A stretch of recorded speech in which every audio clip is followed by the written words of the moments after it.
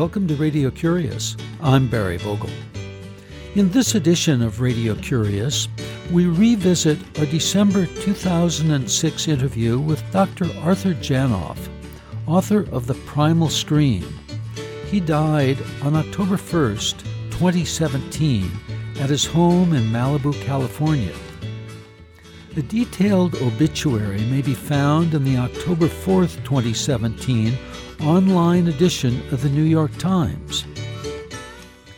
Together with his wife, Dr. Franz Janov, Dr. Arthur Janov asserted that the best emotional healing is obtained by reaching back to the point of injury that formed an initial imprint of the pain, claiming that pain often originates in the womb or in early childhood.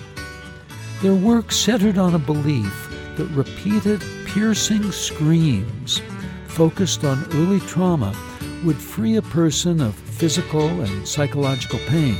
As stated in the New York Times obituary, this theory has been repeatedly debunked and discredited by colleagues, as described in the Journal of Professional Psychology Research and Practice and the American Psychiatric Association. This criticism focused on the lack of any independent controlled studies demonstrating the Janov therapy's effectiveness.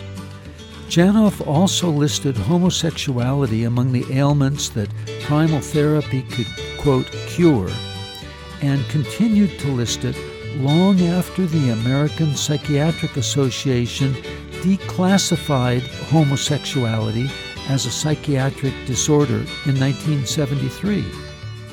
Nonetheless, Janov's patients included John Lennon, Yoko Ono, James Earl Jones, and the pianist Roger Williams. I spoke with Dr. Arthur Janov and Dr. Franz Janov from their home in Santa Monica, California in December 2006. We began our conversation when I asked them to explain how initial imprints in a person's life can be the cause of long-term pain.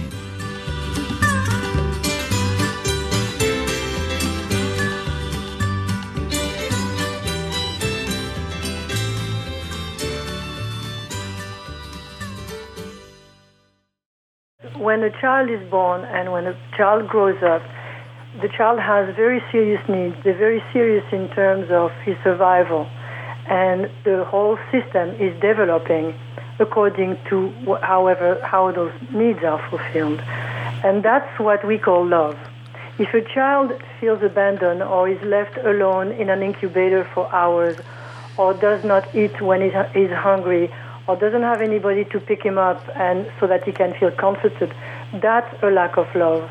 That is imprinted seriously in the system because the system needs that to develop harmoniously and physiologically well. So if that does not happen, the hormones are changed, the heartbeat is changed, the whole nervous system is affected, and that's what we call pain. Well, what is the source or the background for knowing what you're saying? How did we find this out?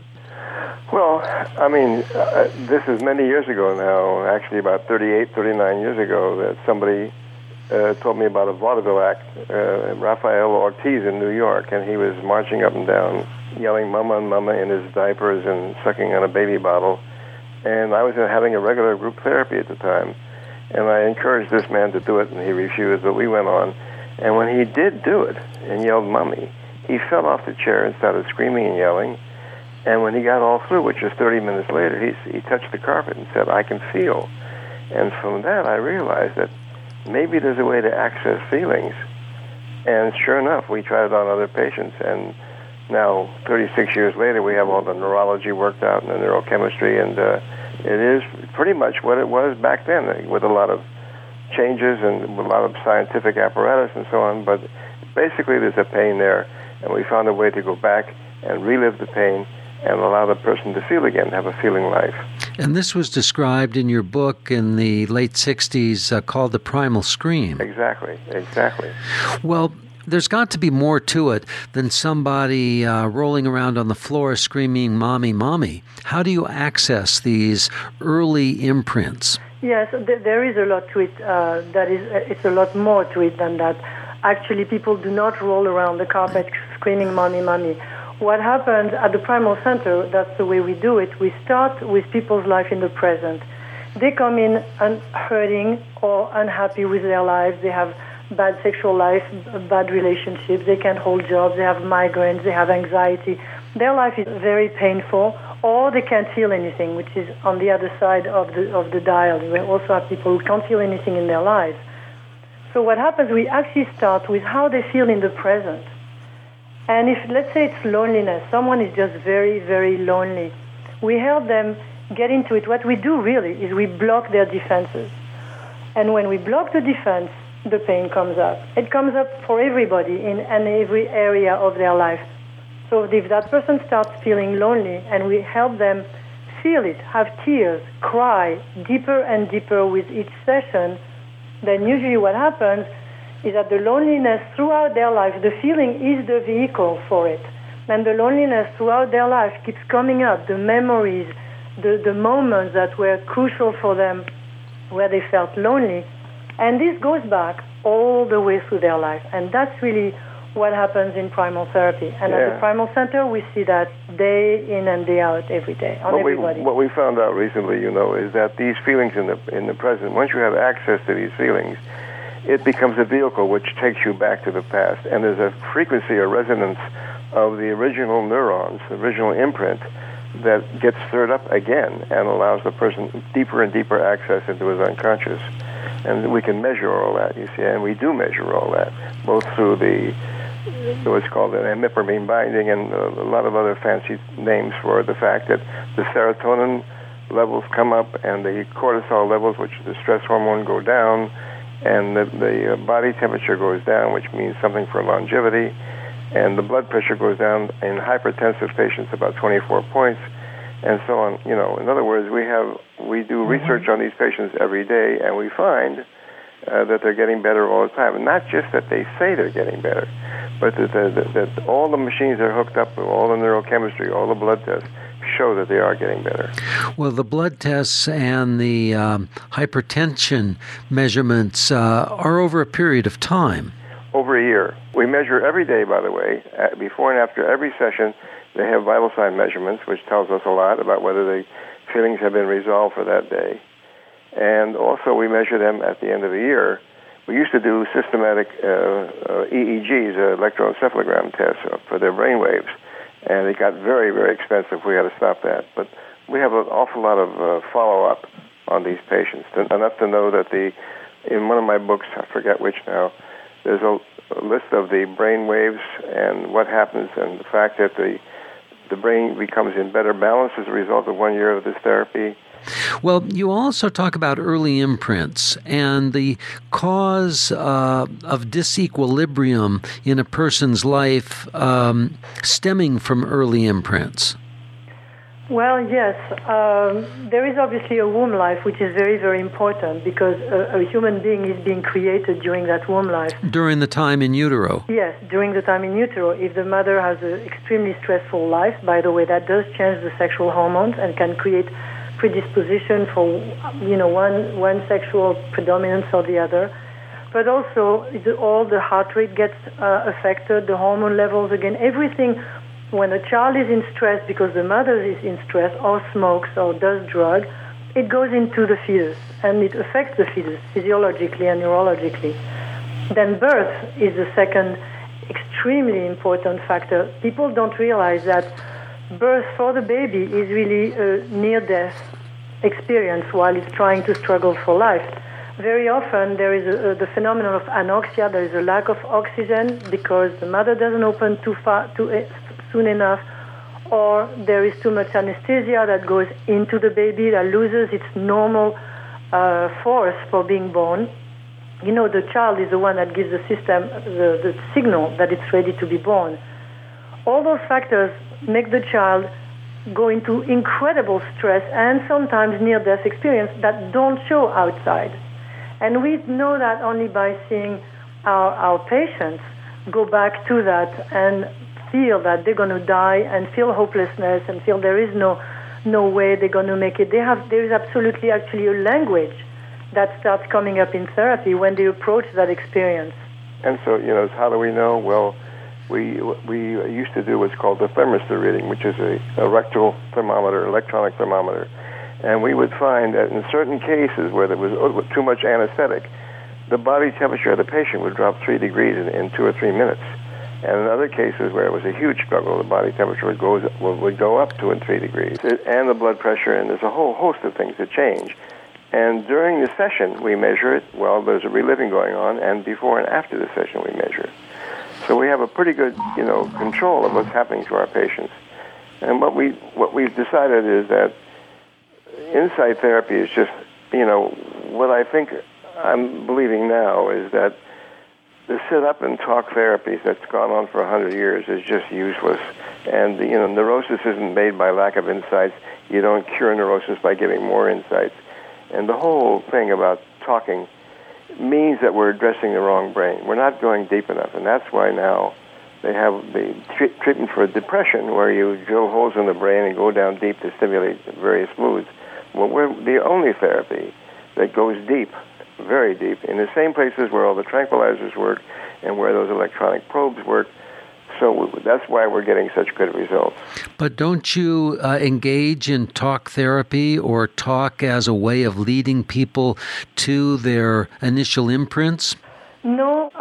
What we do really is, obviously the patient starts with talking because they start talking about, what bothers them in now's life.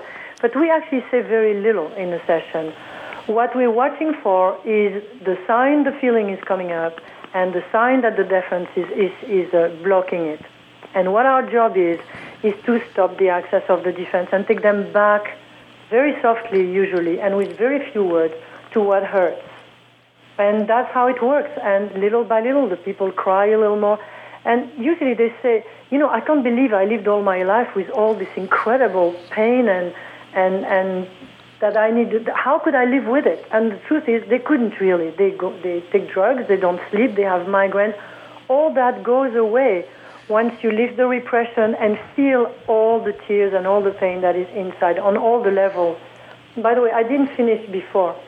We stopped at birth, but then during the childhood, as I was mentioning before, the child needs love, needs to be heard, needs to be comforted, needs to be paid attention to, needs to be taken care of in the proper way. And if not, then the only way the child can survive is by blocking the pain, the knowledge that maybe they don't care enough, maybe they don't have time for the child, maybe they don't love him, because the conclusion of a child is always, they don't love me, and the next thing, which is very important, they don't love me, what's wrong with me?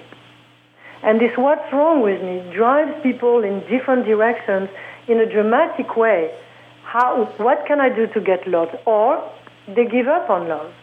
Whatever it is, it has repercussions on their sex life, on their behavior in general, on what they try to achieve or not try to achieve anymore, on every single aspect of their life. Especially, for example, their serotonin levels. In other words, we know that from very early trauma, there's a depletion of the serotonin supplies so that the person is no longer comfortable in his or her skin. And so what we found through our research is that we have elevated their serotonin supplies, through primal therapy. And otherwise, they have to take Prozac, Paxil, and Zoloft and all that to keep their serotonin supplies up so they can manage more comfortably in the world, So we try to cover all the bases, but I think basically we're the only therapy that talks about reliving, going back and reliving the pain of something you've never lived before. And that's awfully powerful. And I think that's the difference between primal therapy and all the other therapies. The other therapies talk about feelings, and we give access and allow them to feel those feelings. I want to ask you about what other therapists think about primal therapy, but before we get there, I want to mention that in this edition of Radio Curious, we're talking with Dr. Arthur Janov, the author of Primal Healing. Access the incredible power of feelings to improve your health. And we're talking with Dr. Franz Janov, who's the director of the Primal Center in Venice, California. You're listening to Radio Curious. I'm Barry Vogel. Dr. Janov and Dr. Janov, Arthur and Franz, how do other therapists react to your mode of therapy within the professional psychotherapist community? I don't know. I truly don't know because I have very little contact with people outside, I do know that in the academic world, for example, I was voted to the Academic Hall of Fame at the Claremont Graduate University. How other therapists take it, I don't know. But what I'm saying is you got to stop talking to your patients and talking feelings to death. Because talking to people, by the way, is the talking brain, the cortex is only the result of the formation of the brain after all those years and all those events and all those minutes where the child has to defend or is impacted by whatever happens to him or her, good or bad. So when we go into a psychoanalyst, for example, and we talk about this, we're actually talking inside our defense system. When you're talking about psychoanalysis. For example, talking therapy, any talking therapy. What we're accessing is actually an extraordinarily complicated maze of defenses for blocked feelings through our life. We're only able to express our feelings in the words that we know that are related to our experience. Yes. I know. There are feelings that have no words, believe it or not. And there are feelings that have no words. There are feelings of the baby, of the infant, of the 1-year-old that are just feelings that have no words. And we have found a way to help people get into those feelings. And sometimes words, I've watched patients go down, and they get less and less articulate as they go down the chain of pain into the deep unconscious. But the feelings get stronger. And what we have found through our research is that the left frontal area of the brain starts to recede in its efficacy as you get down into the deeper feelings. So as the feeling centers get more active, like in the limbic system, the top level gets less active. And I think that's also unique in psychotherapy today. There's a way of finding out which brain we're talking to. And for the last 100 years, we're talking to the wrong brain. What is your reaction to circumcision and the imprint that creates on a baby boy? I think the wrong assumption is that the baby doesn't feel anything. The baby feels everything. Actually, the baby feels a lot more than we do as adults because it is undefended. It is pure receptivity and reactivity. So when the baby is circumcised, I can't imagine it feels good. No, but we have cases where patients who hear about an accident or think back to something painful get a cutting sensation in the penis. There's always some kind of repercussions from circumcision, which is most definitely a trauma. Should never be done until the child's old enough to understand and elect to have it. Actually, we had a patient who never was able to repress and shut off the pain from circumcision, and he came to us, which we found a little strange, but we saw that actually it was real. He came to say, I want to feel my circumcision because I keep dreaming about it, I keep thinking about it. And in the end, yes, he did. He felt it, screamed a lot, cried a lot, and then could move on. He didn't have, it was not bugging him all the time anymore. And it plays a part in childhood bedwetting, which nearly always results in premature ejaculation as an adult. In other words, the penis is the source of pain and release. So what is your consideration of the religious doctrines that call for circumcision? Well, originally, I think it was a question of hygiene, like a lot of rules that came from the Bible and the old times. So, it has been adopted by the religions, but it's not exactly great neurologically, maybe. Well, it's good. It's good because there's a far less incidence of HIV among people who have been circumcised, of men who have been circumcised. So obviously it has this hygienic component. But I don't think it should happen until the child's much older and can understand what's going on. Art, the issue of our developing brain that goes from the parts of our brain that control unconscious attributes, the heartbeat, respiration, and so forth, to the thinking part of our brain, which allows us to function under stress, you claim is the root of our mental problems. First of all, you have to understand that this brain of ours has evolved over millions and millions of years. And we have a reptilian brain, which has to do with our instincts and our vital functions that keep us alive every day. Then there's the emotional centers in what's called the limbic system that helps us feel and interpret our instincts and our sensations. And then finally we have a thinking brain.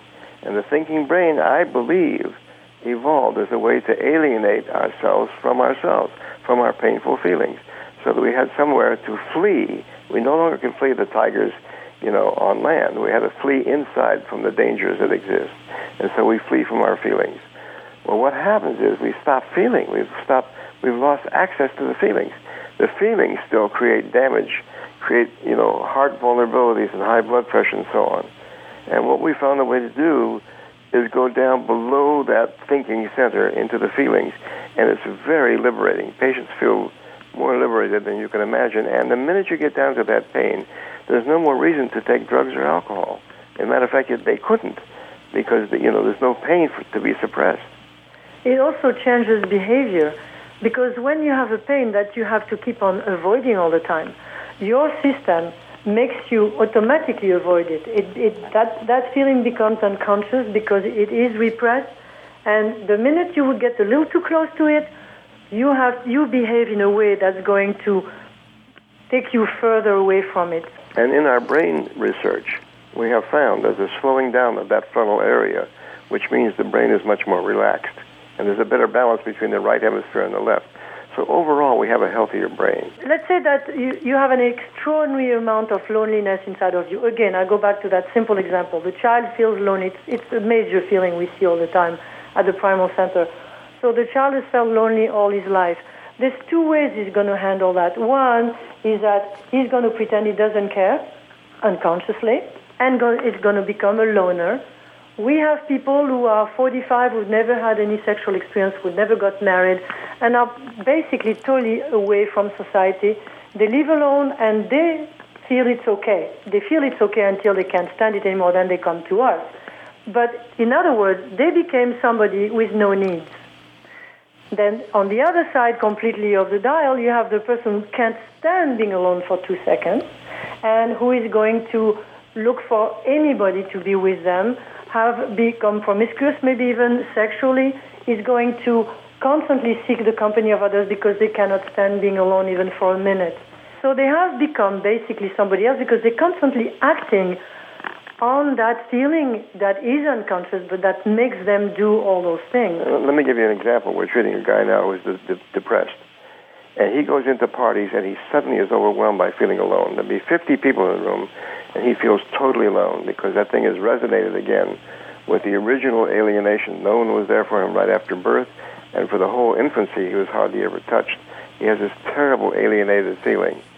Now that he's gone back to the context of it and the whole thing, he can now be in crowds without feeling that loneliness, that terrible aloneness, So he's gone back to the origin. So you bring this back to the origin, saying that the early imprints, either in utero, in the womb, or within the first period of time after birth in childhood, is the cause of the disequilibrium. Well, let's put it this way, that the 9 months in the womb is something that's been avoided in the literature almost completely. And that's something that it was not only womb life, it's also childhood life, obviously. But what we're trying to focus on and focus the field on is the fact that the 9 months of womb life are super important and have been neglected. So then the other side of that are the early imprints that could cause a beneficial equilibrium and the flow back and forth from the right brain, the right hemisphere of the brain to the left hemisphere of the brain. I want to give you another example of a very, very early trauma, although it didn't look like a trauma from the outside, of a patient of ours who cannot spend more than 3 or 4 days in one location, one geographical location. He is traveling and has been traveling all over the world incessantly until he one day said, it was not working for him anymore, which is why he finally ended up coming at the Primal Center. At some point, neurosis may not, or your defenses may not work anymore because the pain is constantly being stirred up and the defense that is in place may not be effective anymore. So he came to us, and throughout the therapy, he went back more and more into going through a very constraining childhood environment where he had extremely rigid parents. He could actually not do anything or talk or move in the way that was not the way they wanted him to. And all the way under this and all the way down was a very, very long birth where he could not get out.